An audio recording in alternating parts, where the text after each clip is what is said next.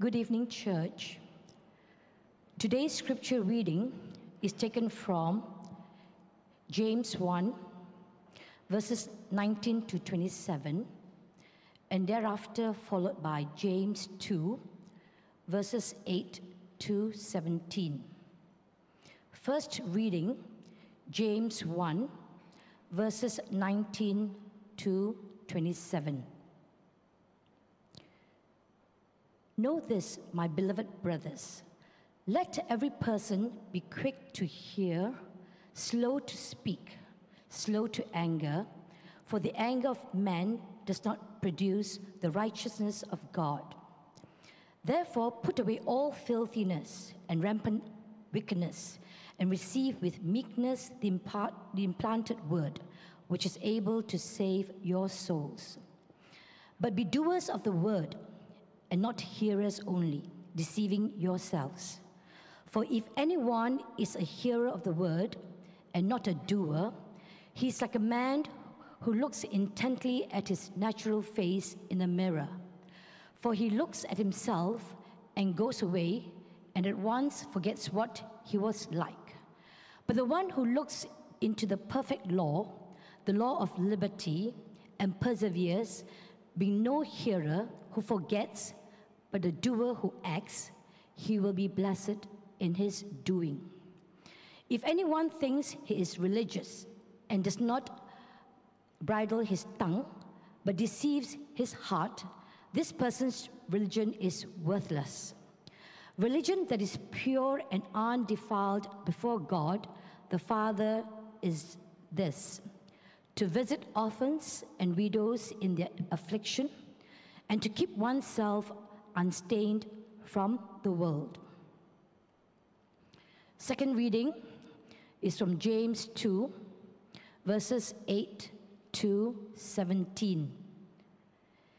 If you really fulfill the royal law according to the scripture, you shall love your neighbor as yourself, you are doing well.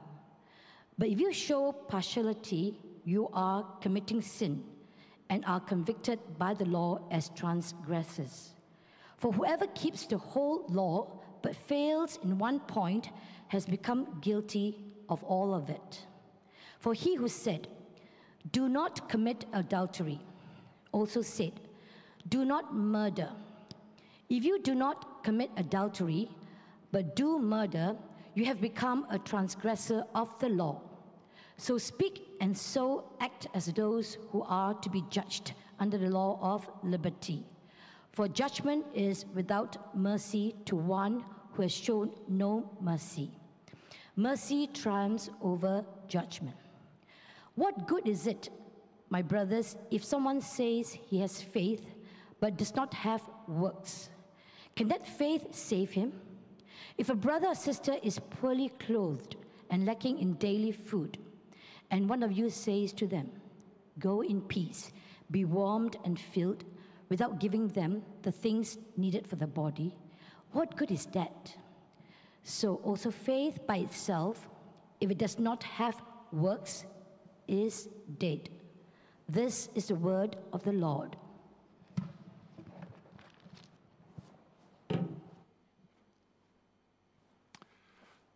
It's my joy and delight this evening to have with us Archdeacon Wong Tak Meng. He is the Archdeacon of Community Services. It's a very vital and critical arm of our diocese.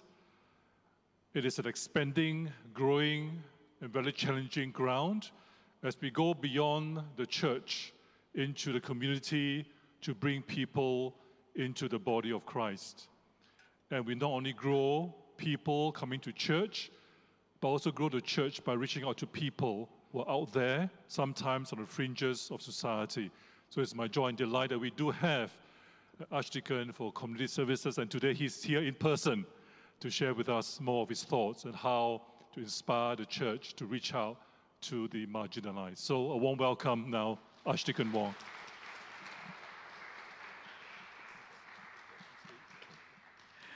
Very good evening, everyone.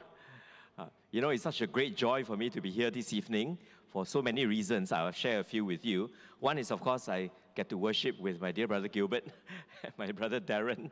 We see each other at meetings, but it's wonderful to be able to worship together. In fact, Pastor Gilbert and I, our office is in the same building in Simei.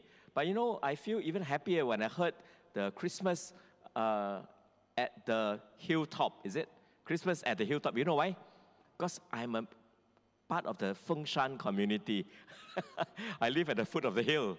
So I told Gilbert, can I bring my mom to join you guys on the 23rd and 24th, Christmas on the hilltop. And I hope I'll be warmly welcomed if I bring my mom. She's 89 years old only. And she still has a great capacity for fun. And she has a great capacity for learning as well. So I am sure we're going to enjoy ourselves immensely. But you know, I was also so encouraged this evening by the set of songs that the worship team, that she has chosen. I don't know whether you chose it with certain instruction given to you, or you're just led by the Spirit. You know, if you notice the words of the song, all right, what is the common theme for all the songs this evening? Lift up your heads. What does it say? Lift up your heads, O you gates, right? Let who come in? Let the King of glory come in and forever be our God, right? The emphasis is on the King of glory. And the other song, again, praise forever to the King of kings. I don't know whether you realize it, but you know, this weekend is the last weekend of the church calendar. You know, the church calendar doesn't go from January to December. It goes from Advent, you know, to the last Sunday of the church calendar, which is the festival of Christ the King. So this weekend is Christ the King. This weekend is our celebration that after Christ has done everything, he is not only raised from the dead, right, he's ascended on high, and not only is ascended on high, but he's ruling over all creation. And first of all, he's ruling over those of us who call him our Lord and Savior. But one day, he will return. That's why from Christ the King, we go into Advent. And Advent is starting next weekend. And Advent is leading up to Christmas, where we anticipate the coming of Christ. So when our anticipation is for Christmas, it's the first coming. But as we anticipate the first coming, we also anticipate his second coming. So today, praise be to God, we are able to celebrate the feast of Christ the King. Even in our songs, they are chosen for us to worship the Lord this evening. So, you know, today, I didn't know that you're on a series to look at the mission of the church. But I suppose when Reverend Darren invited me to share, I understand that it has to do with the community services. And that's certainly one of the areas of our mission. But it's not the only area. And I'm so encouraged to hear about the campus ministry. I was also blessed by the campus ministry. Of course, not last month, like 35 years ago, a long time ago. In fact, I was also very active in Cru, which at the time was called Campus Crusade for Christ. And the 4 spiritual laws is always in my pocket, and you know. In fact, it is thanks to Cru that I met my wife, Ling Ling, who's here in the first row, because we both were involved in Campus Crusade at that time.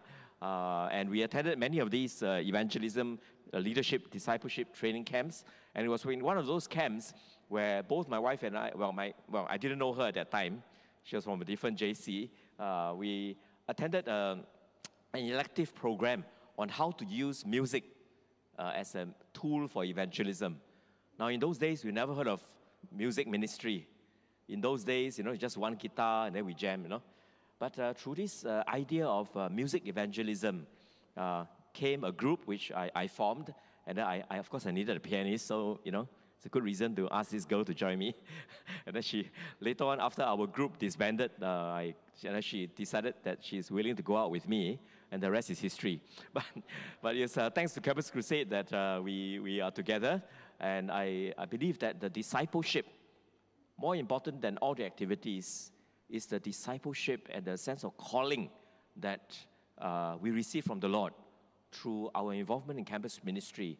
And I remember very clearly, because I just shared with someone who invited me for dinner last night, that after my A-levels, that's before even going to university, through one of these Campus Crusade camps, the Lord just gave me this very clear idea that the most precious thing, the most valuable thing, not only on earth, but in the whole universe, you take all the stars and everything in between combined together, the most precious things is not gold or silver. It's not even the so-called precious metals. It's the souls of you and me. The souls of human being, eternal, is so precious to God that He gave His Son to shed His blood, die on the cross, not to collect together all the gold and silver, but to bring back souls that are lost, so that through Christ, through His blood shed on the cross, we may find our way back to God our Father. And that was with such clarity, thanks to ministries such as Cru, Varsity Christian Fellowship, and so on, that I came to that understanding. And even when I lost my way, I backslide, so many things that happened in my life. But it is through the fellowship of brothers and sisters in campus that nursed me back to spiritual health. So if you have backslidden before, I understand how you feel, okay? I backslidden before also, all right? And it doesn't mean that if you're backslidden, that's the end of your, ministry or the end of your future in the Lord. No. Sometimes when we fall, as the character says in the Batman movie, right? Master Bruce, why do we fall? And the answer, right? You fall so that you can learn to get up again. You fall, you are allowed to fall so that you learn that we can get up again. And God picked me up again through the campus ministry. So I want to put our hands together for our brother Chin, and to anyone that's involved in campus ministry. Press on, keep up your good work. Praise be to God. But today I want to bring to you a message from the letter of James. The letter of James. Now, some people say that, Bible can be quite theoretical, can be quite theological, can be quite chim and all that, all right? If that's you, if that's what you think, then let me recommend you the book of James. The letter of James was written to the Christians who are under persecution. And when you're under persecution, there's no time for academic stuff. When you're under persecution, what they wanted to know is, what does it mean to be a Christian? How do you differentiate true from false? How do you keep your faith alive? How do you prevent yourself from being corrupted by the world out there? How do you prevent yourself from falling asleep? These are the important things. So if you want a book that's very practical, I highly recommend to you study the book of James, because it's written specifically for people like you, if you're looking for practical faith. Because our faith is not meant to be a faith that is for PhDs to understand.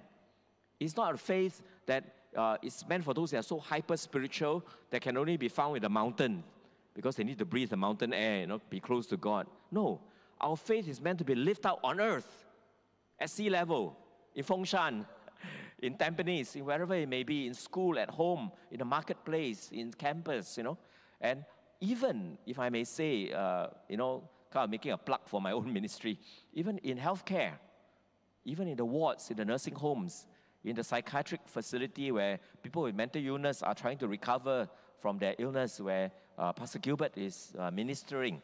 Our faith is meant to be lived out in these places. And that is why this book is so practical, because our faith is a living faith. And that's my title for this sermon this evening. What does it mean to have a living faith? What does it mean for our faith to be expressed in glowing works? First of all, why a living faith? I have a very simple reason for you. Our faith is a living faith because we worship a living Savior. We're not worshiping somebody who lived and died and whose body cannot be found, or his body is commemorated by whatever mountain or whatever, artifact. The one that we are worshiping is alive today. And by God's grace, I think, who was it who's saying that the Lord is already here with us as we began the worship service? He is alive and He is with us even now, sitting next to you. If you were to turn to your brother or your sister next to you, if there's any space between you, can you imagine Christ sitting in that space? Try, look left and right.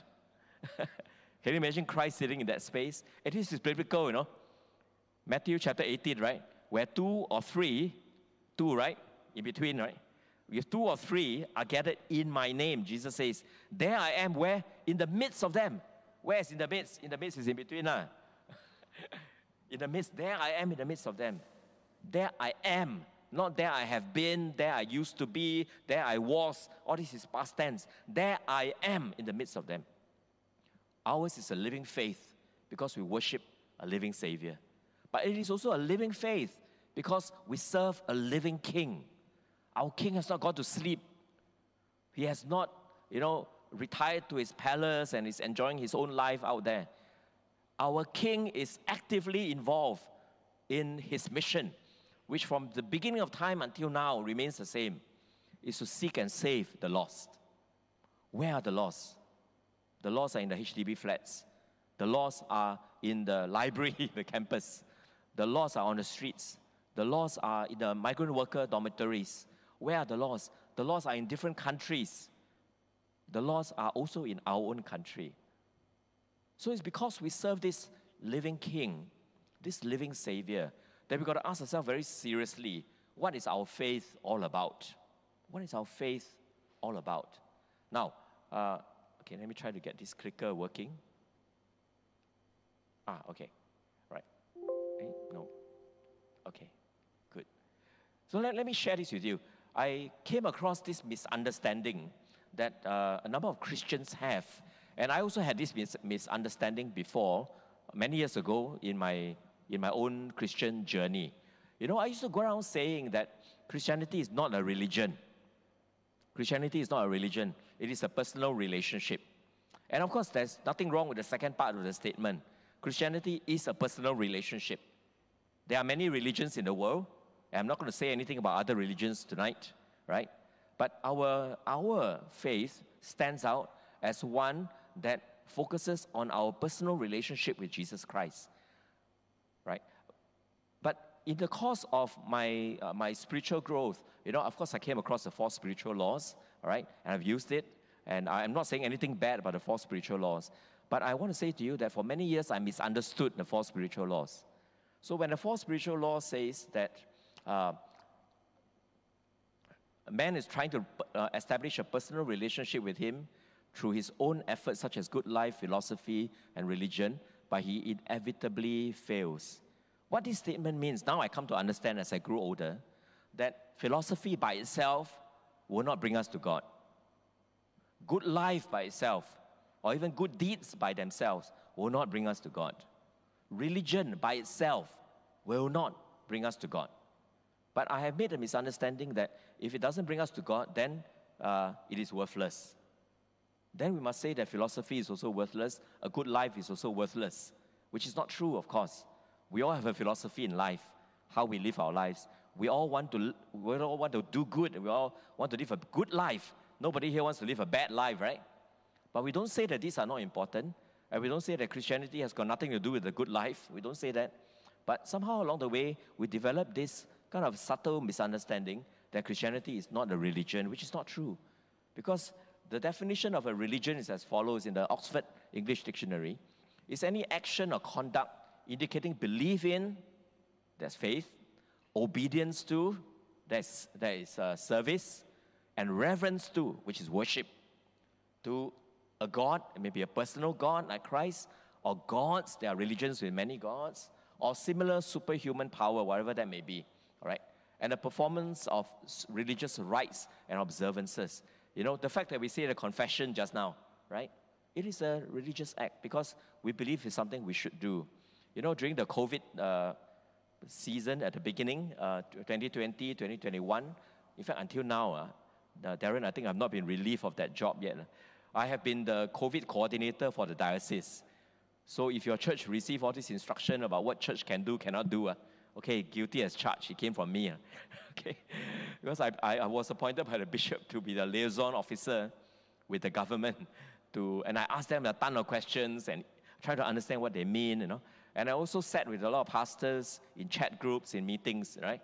And one of the first things that we stumble over, we try to understand COVID, because MCCY issued this directive, I say that if your religious service practices any religious rites, then you have to submit how you do it.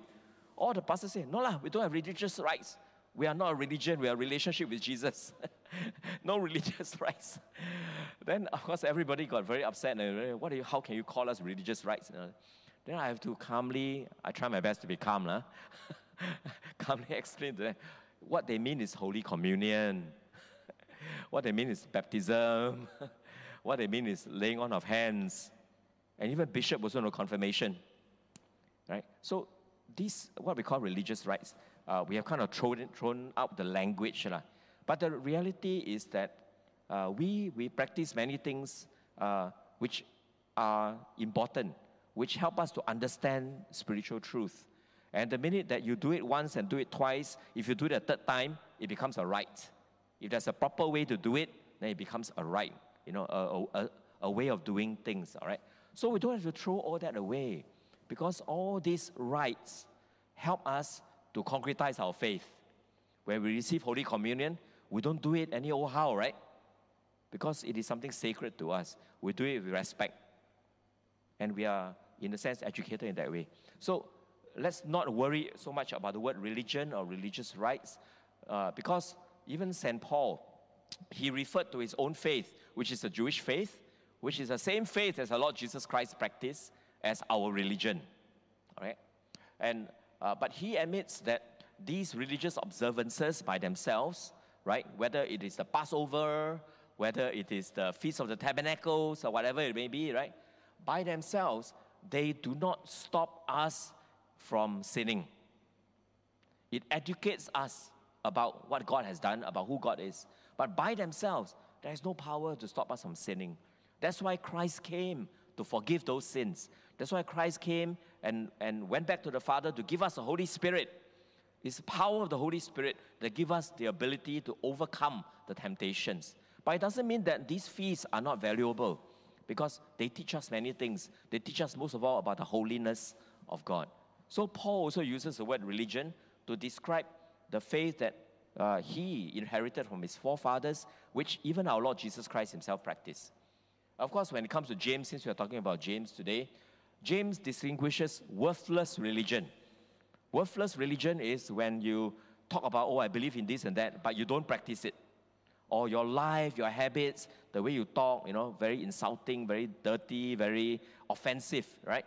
If we say beautiful things in church, but the minute we get out of the church, we say nasty things. This is the kind of thing that James calls worthless religion. That means the practice, the person's life, the practice, right?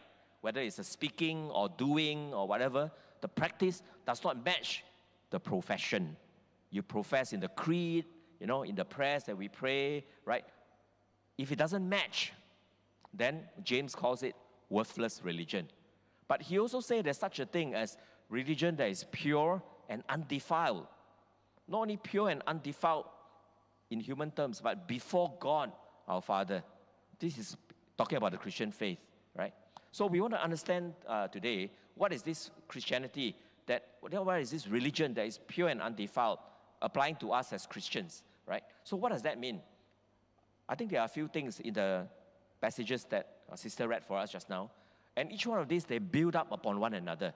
The first thing is that if we are practicing our Christian faith, our Christian religion, in a way that is pure and undefiled before God our Father, first is we are quick to hear, slow to speak, slow to anger. Okay, very simple words, right? But they are very profound in meaning. Quick to hear. Who are we quick to hear? The first is we need to be quick to hear the voice of God. We need to be quick to hear our Father speaking to us. And our Father doesn't speak to us only to scold us. No, that's our earthly Father. Our Father in heaven is quick to speak words of love to us. But He's also quick to give us instructions. He's also quick to give us wisdom. He's also quick to tell us this is the right path, this is the wrong path. But the question is, are we quick to listen? Are we quick to hear? So for us, for our faith to be pure and undefiled, we need to be quick to listen to God, but also to listen to one another. Usually fights break out or quarrels and conflicts arise, not because people hate each other that much, but often because of misunderstanding. And, in pastoral care, we often have to deal with people who have tensions with each other. And you listen to A, what does he mean? You listen to B, what does he want? Actually, both of them very similar, you know. But why are they fighting? Because the way that A says it sounds like something offensive to B. And the way that B says it sounds offensive to A. But actually, they are just triggered by certain words or by certain assumptions that they make. And they quickly jump to a conclusion, hey, how can you say this? You know? And then they fight.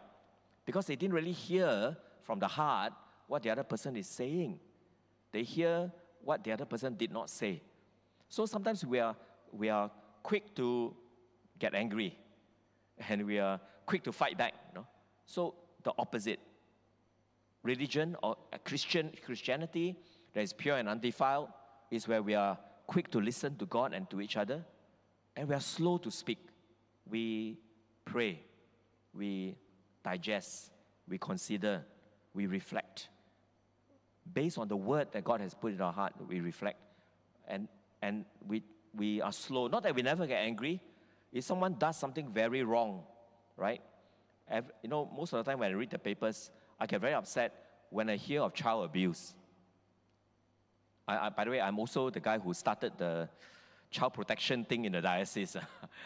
That's kind of my passion, you know. So when I see children physically abused or were sexually abused or neglected, right, I get very angry. And that's right to be angry, right? But we don't be angry too quickly, okay? But we think about why we are angry, why we should be angry, how to express our anger, right? So that's the first thing, how we listen to God and how we react. That's the first thing. Second thing is we have to put away all filthiness and rampant wickedness. This is the words of James. Keep ourselves unstained from the world. You know, one of the things as a Christian, sometimes I wish, right, the minute that I'm saved, bring me to heaven. I don't have to walk on this earth. How many of you are with me? When you walk on this earth, there's temptation. When you walk on this earth, you get hurt. When you walk on this earth, you suffer. Not by your fault, but other people did. I mean, come on, you know. Russia invade Ukraine, food prices go up in Singapore. Right? This is the world. And it's very easy when you experience the suffering from the world that we get angry because we forget the first sentence. Slow to speak, quick to hear, slow to speak, slow to become angry. I also often get triggered. I become angry for the wrong reason. So while we are living in the world, we are not taken away from it. We are not of the world. Now that's a big difference. While we are living in the world, we must be able to distinguish the difference. This culture, this attitude, this trend, all right? Yeah, it's happening out there. But do we automatically follow? We have to first ask ourselves, is this the way of God or is this the way of the world? If this is the way of the world, we don't have to follow. If it's good, we can follow. If it's neutral, we can follow. But sometimes something neutral, you use it to the extreme, it can become worldly. Or you use it for the wrong purpose. The internet, the handphone is neutral. It can be used for good or evil according to what values.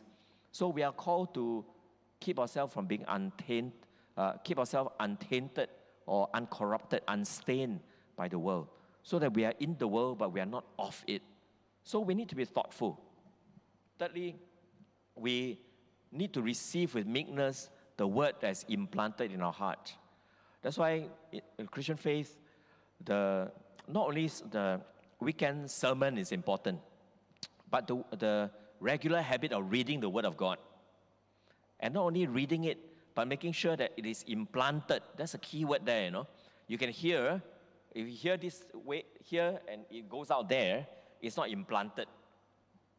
You have been a Christian a long time, you know about the 4 types of soil. So that we want to be the kind of soil where the word that comes into our ears get planted into our heart, and we cherish it, we rejoice in it, and we surrender to it, and we ask God to use His word to bring new life to us, to transform us, to change us from inside out. That's what it means by receiving with meekness.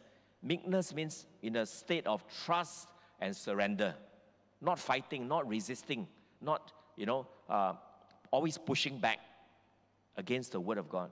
Then the word doesn't take root. But when we receive it with meekness, even though we don't understand. In fact, this question has been debated for almost 2,000 years. Do you have faith first, then you understand? Or you understand first, then you have faith? Today, in our enlightened world, right? We say, I must understand first lah. If I don't understand first, how can I believe? Where I get scammed, how, Because we are living in a world where people get scammed all the time, right? So the key is this: you get scammed by strangers. Will you get scammed by your own mother? Or those of you who are mothers, will you scam your children? I mean, most of you won't. The ones that will, don't raise your hands. But we know God as our Father, you see. So we can receive His word with meekness, without this tension and this fear, What if God scam us, Right? So we can receive it with trust. And when we receive it with trust, that's when the word can grow in us. And when the word grows in us, we not only receive the word as a hearer, as someone who hears the word, but we become a doer of the word. Now that's when true Christian life takes place. A person can be very knowledgeable in the Bible. Okay, I can tell you, there are good universities, not NTU. There are good universities that have got departments of religion. NTU don't have, right? Departments of religion, where you have professors, PhDs, that study the Bible. They can quote chapter and verse.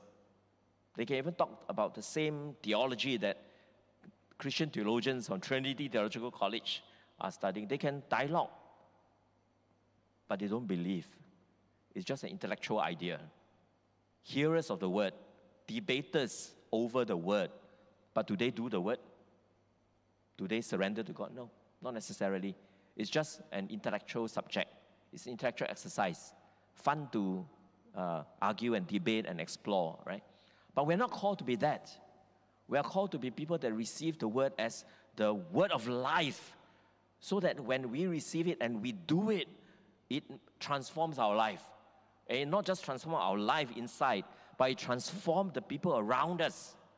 Because when we respond to others, not with anger, not with selfishness, not with stinginess, but with generosity, with kindness, with grace, with welcome, like what we will do at Christmas on the hilltop, right? That changes the whole community of Fengshan. And I'm so proud of you for doing that. So that's what it means to be doers of the word. And that is the third hallmark of Christianity that is pure and undefiled. And of course, that has to be expressed not only in terms of these big grand actions, festivals and worship and so on, but the real test of it is, what is our attitude towards people in need? So James says, this is true religion when you visit orphans and widows in their affliction, when you show mercy to others, even though they don't deserve it, because mercy triumphs over judgment. They don't deserve it because of whatever reason, or they deserve something bad for whatever reason, but we give them something good instead. This is mercy. I'll tell you why this is true religion.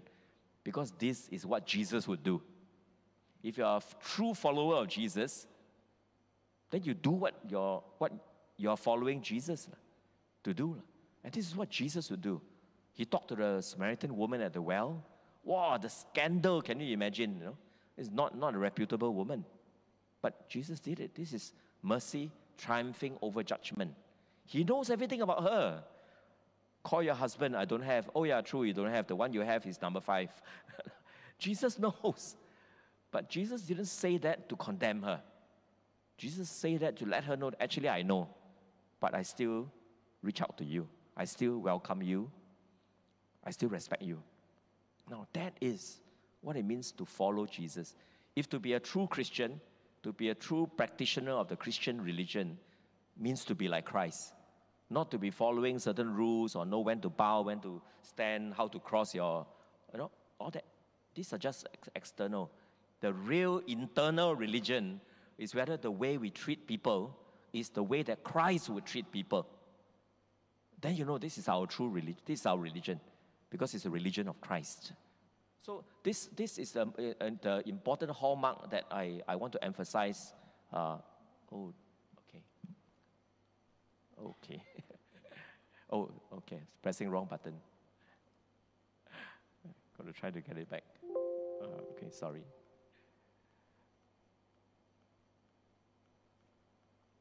So this is essentially the final hallmark, that the authenticity of our faith is shown in how we look after those who are less fortunate than us, right? And but this looking after others that are not fortunate than us is not it's not a means to gain our salvation. We are saved, Paul says, we are not saved by good works, but we are saved for good works. This is a verse I learned when I was with Crew, Campus Create for Christ, Ephesians 2, verse 8 and 9. It's by grace that you have been saved through faith. We're not saved by faith. We're saved by grace. It's God's grace that saves us. We receive it through faith.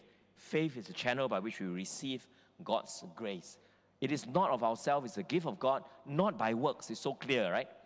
It's not that you visit more people at home, you'll be saved.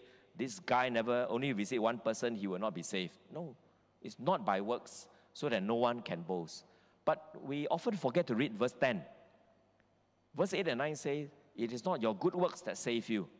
But verse 10 says what? It says, we are his workmanship, created in Christ Jesus for good works. We're not saved by good works, we are saved for good works. We are saved so that Christ can be in us. So that when Christ is in us, Christ can touch others through our good works. So we do the good works as an act of obedience to Christ, because Christ saves us and he uses us to touch the lives of others. And God has prepared these good works in advance for us to do. We don't have to do all the good work there is in the world. We don't have to meet every need there is in Singapore. You know, once a friend of mine came back from the US after living there for a few years, and he said, oh, Anglican Community Services, wow, one of the biggest in Singapore. Where are your soup kitchens? I say, hey, Gilbert, got a soup kitchen or not? I say, sorry, my friend, we don't do soup kitchens in Anglican Community Services, because God hasn't called us to do. But there are other people that do soup kitchens. There are other people that do homeless ministry. So actually, we did homeless for a short while during COVID, but that's not our main thing. Why? Because God has called each group of people to a different assignment. Because if we go everywhere hitting everything, we will never make any impact. Because certain things, you have to do it long enough before you can do it effectively. It's a process of learning. And it's also a process of relationship building. Because if we try to do everything, then it becomes touch and go. No? But if we receive an assignment to a certain group of people in a certain place, and we see them, you know, first time they may not accept you. Second time, they will talk to you. Third time, they welcome you into the house. Fourth time, you can share the gospel. So if you hop on to something else after the first, second time, you will never get to the point where you can share the gospel. So this good works is prepared in advance. God has an assignment for every church, a different type of work, a different way in which Christ wants to impact the community through us, right? So through that, as we walk in the good works that Christ has prepared for us, it demonstrates the reality of our faith. How do you know our faith is real? If it's real, there will be a manifestation of blessing the community.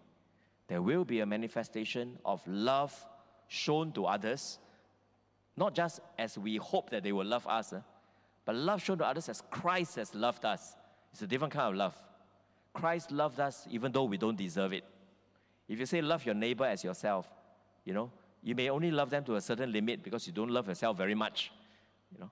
But if you say, I love my neighbor as Christ has loved me, wow, that is the standard. It's a different standard. It's not according to what I think of myself. It's not according to how good my neighbor is to me. But the objective standard is, what would Christ want? How would Christ want me to love? How has Christ loved me? By that standard, I am to love my neighbor. So this relationship between faith and works become very clear. It's not works that save us. It's faith. But if we have faith, then where is the fruits? Where is the evidence?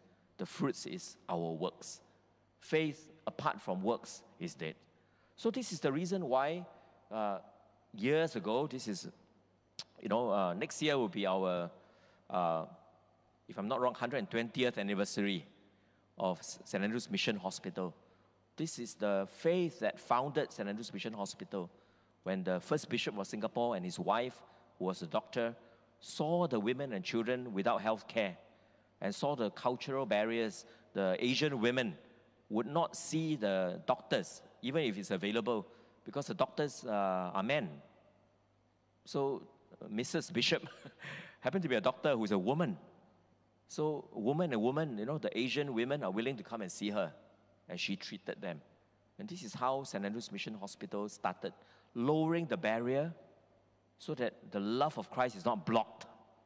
The love of Christ can go through and touch people where they have needs. So today, our services cover five clusters, from medical, this is the oldest one, to seniors. This is the one that we're going to talk about in a short while. There's an opportunity coming to us here in All Saints. Psychiatric, that's where Pastor Gilbert has devoted his life to understanding and caring, helping people with mental illness to recover. I greatly encourage him. You know why? Because long time ago I learned the line between a person who is sane and insane, sane and insane, is not as broad as this red carpet, you know. The line between sane and insane, oh sorry, you're not the insane ones. It's just one thin line. And sometimes in our life, we drift very near the line. Huh? All it takes is one more crisis, and you're on the other side of the line. There is no man's land like this red carpet. I've experienced it myself. Anxiety, wrong, hurtful thinking, psychosis, all these things, OCD, all these things, right? Even suicide thoughts. That's why last Tuesday we had a seminar, very helpful. I think some of the pastors here also attended, on how to recognize people who are having suicide thoughts and how can we help them, all right? So this psychiatric part is very important. In recent years, we went to the fourth area, which is autism. And there's a whole big thing that's developed. And my wife is teaching at the St. Andrew's Autism School. We can talk more about that. But family is also an important area. Because one of the saddest things, as I mentioned, is to see women and children being abused, domestic violence. So we have a ministry in that area as well, right? So it is because of this faith that we have in the living Savior, and because we are servants of the living King, right, that He has called us, that from our faith, our living faith in Him, He says, shine for me. Let your light so shine before men that they will see your good works and glorify your Father in heaven. How do we shine? We don't just stand outside the church and sing songs. That's one way to shine. But if someone is hungry, that song is not going to fill their stomach. If someone is wounded, that song is not going to heal their wounds, or whether it's the wound of the body or the wounds of their heart. So we need to take concrete actions. So these services are developed so that we can honestly and truly say that Christ's love never fails. And that love goes all the way to meeting the physical, emotional, and even spiritual needs of people in the community. Right? So, of course, as you do all this, it is always costly. And we thank God compared to other countries, even our Malaysian counterparts, when we get together in the province of Southeast Asia, they always look to us, oh, you all do so much community services, where do you all find all the money? We have to tell them very honestly, actually, large part of it comes from the government. And I thank God that we have a government that cares for its people, that actually releases money for us to do the work, which they know they can't do. Because the work needs to not only go down to the ground, but it has to come from the heart. Out there, heart is a very rare commodity. But we hope that from church, there will be plenty of heart because of our living faith in the Lord. So, yes, although we have a lot of government subsidy, but often the government subsidy is just enough to provide a basic service. If you want to provide an excellent service, or you want to go beyond, or you want to try out some new initiatives, all right? So usually these things, we have to raise funds. So I want to give you an example. If you are considering giving to the professional work, one of our most needy areas is autism adults. We have a home for autism adults. Many of them have never been to special school because when they were young, there were no special schools in Singapore. Special schools is only a phenomenon of the last 20 years. So if they are 30 years old, means they never went. Or if they are 40 years old, they completely missed out. So they are now unable to be cared for by their parents. Their parents are too old already to look after them. And they end up with us. And the funding model that is given to us in a contract is not sufficient for us to give them quality care. So it makes it difficult for us to take in more people, because the more people we take in, the more funds we have to raise. Because if we only care for them at the level of the funds given to us, there will be safety issues. There will be insufficient supervision because of their struggles and their behavior. So in order for us to do that, so we have to raise quite a bit of funds. So our main professional work fundraising is for autism, and also the home plus the 2 day activity centers. So if you are considering giving towards the professional services, the QR code on the left is for this purpose, and you can designate it towards autism if you wish. But there's another part which government will never give funding, and that's the spiritual work, the chaplaincy work, which Pastor Gilbert and I, we are involved in. Because chaplaincy work, a significant part of it will be religious. And our government is a secular government. It takes an even-handed way to approach all the religions. So how do you have an even-handed approach for all religion? Do you give same amount of money to everybody? There'll be no end to it. So bottom line is, anything to do with religion, government will give $0. And even if you donate, you cannot get tax exemption, because tax exemption is also at the expense of government income. So donation to anything religious, including our tithe and offerings, you cannot claim back from an income tax. So similarly for chaplaincy, you cannot claim back from an income tax. So because of that, we have to reach out. We cannot reach out to the public, because religious fundraising cannot be public also. So we only reach out within the church. We reach out to members, and we thank God for the churches, the PCC and the ECC, and I thank God that All Saints has been a fervent supporter. They write us a check every year, thanks to your tithe and offerings. That is the church's giving. But for those of you who feel that you want to give to support the spiritual work as well, you are welcome to use this UEN to give electronically. But you have to indicate chaplaincy fund. Otherwise, I will not be able to use it to pay salaries. You become professional. So one opportunity is through giving. The other opportunity, which thanks be to God, I've been praying for this for a long time, is to see whether there is some outreach work that All Saints can be involved in. And we thank God this is something that has been developing for the last 3-4 years. There are now 2 senior care centers, one in Bedok North, which is next to the bus terminus, next to Bedok Mall, and the other in Bedok South, which is down this way. I'm not sure, my direction is not very clear. Temasek Primary, near Temasek Primary, that's what my wife say, because she has a built-in GPS that's always on. I don't. It's at what is called Bedok Horizon, and there's a little map of it here, but it's in Bedok South, and you see the high-rise block, the podium block, I think it's on the level 2, that's where the senior care center will be. And it has got 2 sides to it. One is a senior activity, which is basically an outreach program. And the outreach program is essentially to identify a number of blocks and then to get volunteers, aka yourselves, if you kindly come and help us, to, first of all, you get training, what questions to ask, how to respond, And of course, when you first visit them, it is purely social work. You cannot straight away share the gospel, because they don't know you, you don't know them. But we are doing this service, first of all, to find out how are they. And if they are healthy, they are fit, we invite them to come to programs in the center.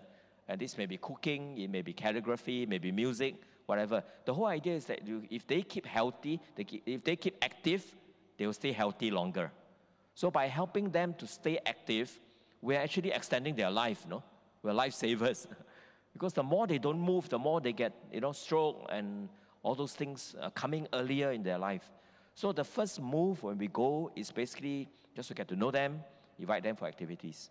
But second, when you meet them, you realize that there are some elderly that are completely neglected. Then you come back to the center, you wave the red flag. And then the staff will go out and see what are their needs, and is it medical, is it financial, And then the staff will take care of that. And then, of course, as you go back, not just once or twice, as you go month after month, you form a relationship with them.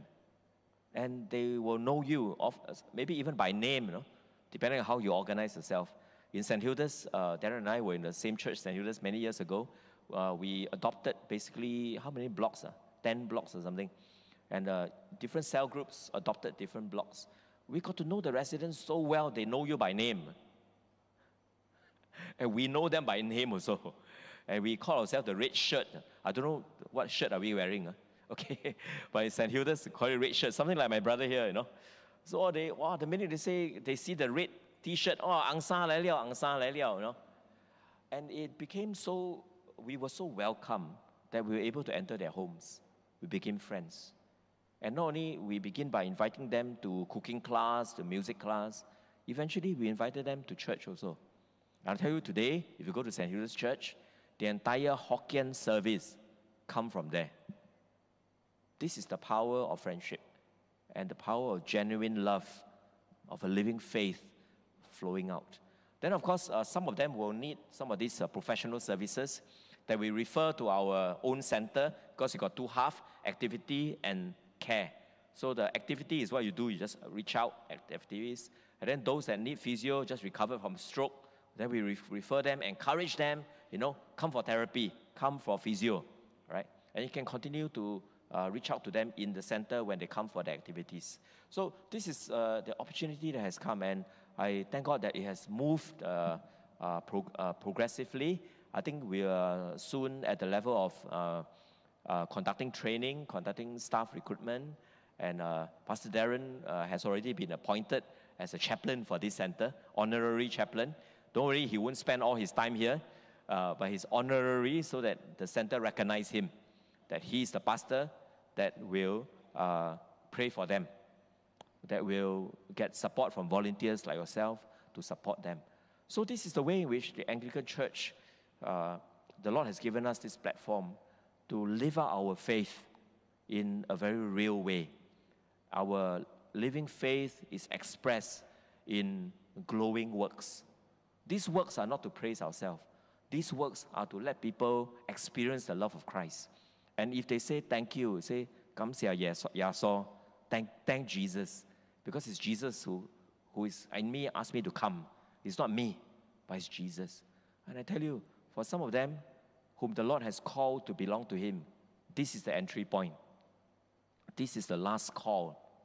I remember last time when I was in campus ministry, we talked about the guys who are going to NS. And we say that, military service, for many, because of the danger that they face, for some, it may be their last stop. But certainly for these old folks, it's very real. They're at the end of their life already. This may be their last opportunity to be loved by Christ and to respond to Christ by giving their life to Him. So this is our call, and this is the conclusion of my sermon. Let us bear witness for Christ. Let others see our living faith at work through these ministries that God has given to us. And we remember that the level of love that we offer is not according to what people deserve, not according to what they respond to us. They may not respond initially, but through our persistence, our unconditional love, because our love is according to how much Christ loved us, not according to how interested you are, not according to whether you give me drink or you shut the door on my face. I still love you, because it is according to how Christ has loved us. As we do so, our ministry will bring people to the love of Christ. And this is my prayer for all of us, that as Christ came not to be served, but to serve, and to be the ransom for many, and it's through serving that He showed us His love. I pray that the Lord will inspire us, since we have been loved, that we will also show His love to others by our serving. With that, may I invite you to bow with me for a word of prayer. Just want to ask the Lord to speak to us and minister to us. Lord Jesus, we thank You that You came not to be served, but to serve. You came not to take, but You came to give. And You gave not just of Your youth, not just of Your time on earth, not just of Your energy, and of your talent, but you gave your very life. Thank you, Lord, for considering that my soul and my sister's soul and my brother's souls, the souls of all of us in this room, is so precious that it is worth God dying on the cross for us. And thank you, Lord, that you have called us and you have sent us, and you said that there are still other sheep that belong to this fold. They are still lost out there, and they are just as precious as we are, and you want them to come home. Thank you for using us, Lord, to reach out to a small segment of those lost sheep. We don't know who they are, we don't know their names, we don't know what conditions that they are in, but you already know. And we may feel that we cannot do it, we are afraid, we are untrained. But Lord, we are reminded today, it's not I but Christ in me. It's you loving them as you have loved us. So Father, we pray that you speak to us, so that Lord, as we move forward, we move not by compulsion, we move not by guilt, we move as a privilege in response to what you have given to us. We cannot give back to you, Lord, but we can give it forward. We can pay it forward to other precious souls that you want to touch. So Lord, bless us, lead us, guide us, so that you may be glorified in our life and may bring many people into your kingdom. In Jesus' name we pray. Amen.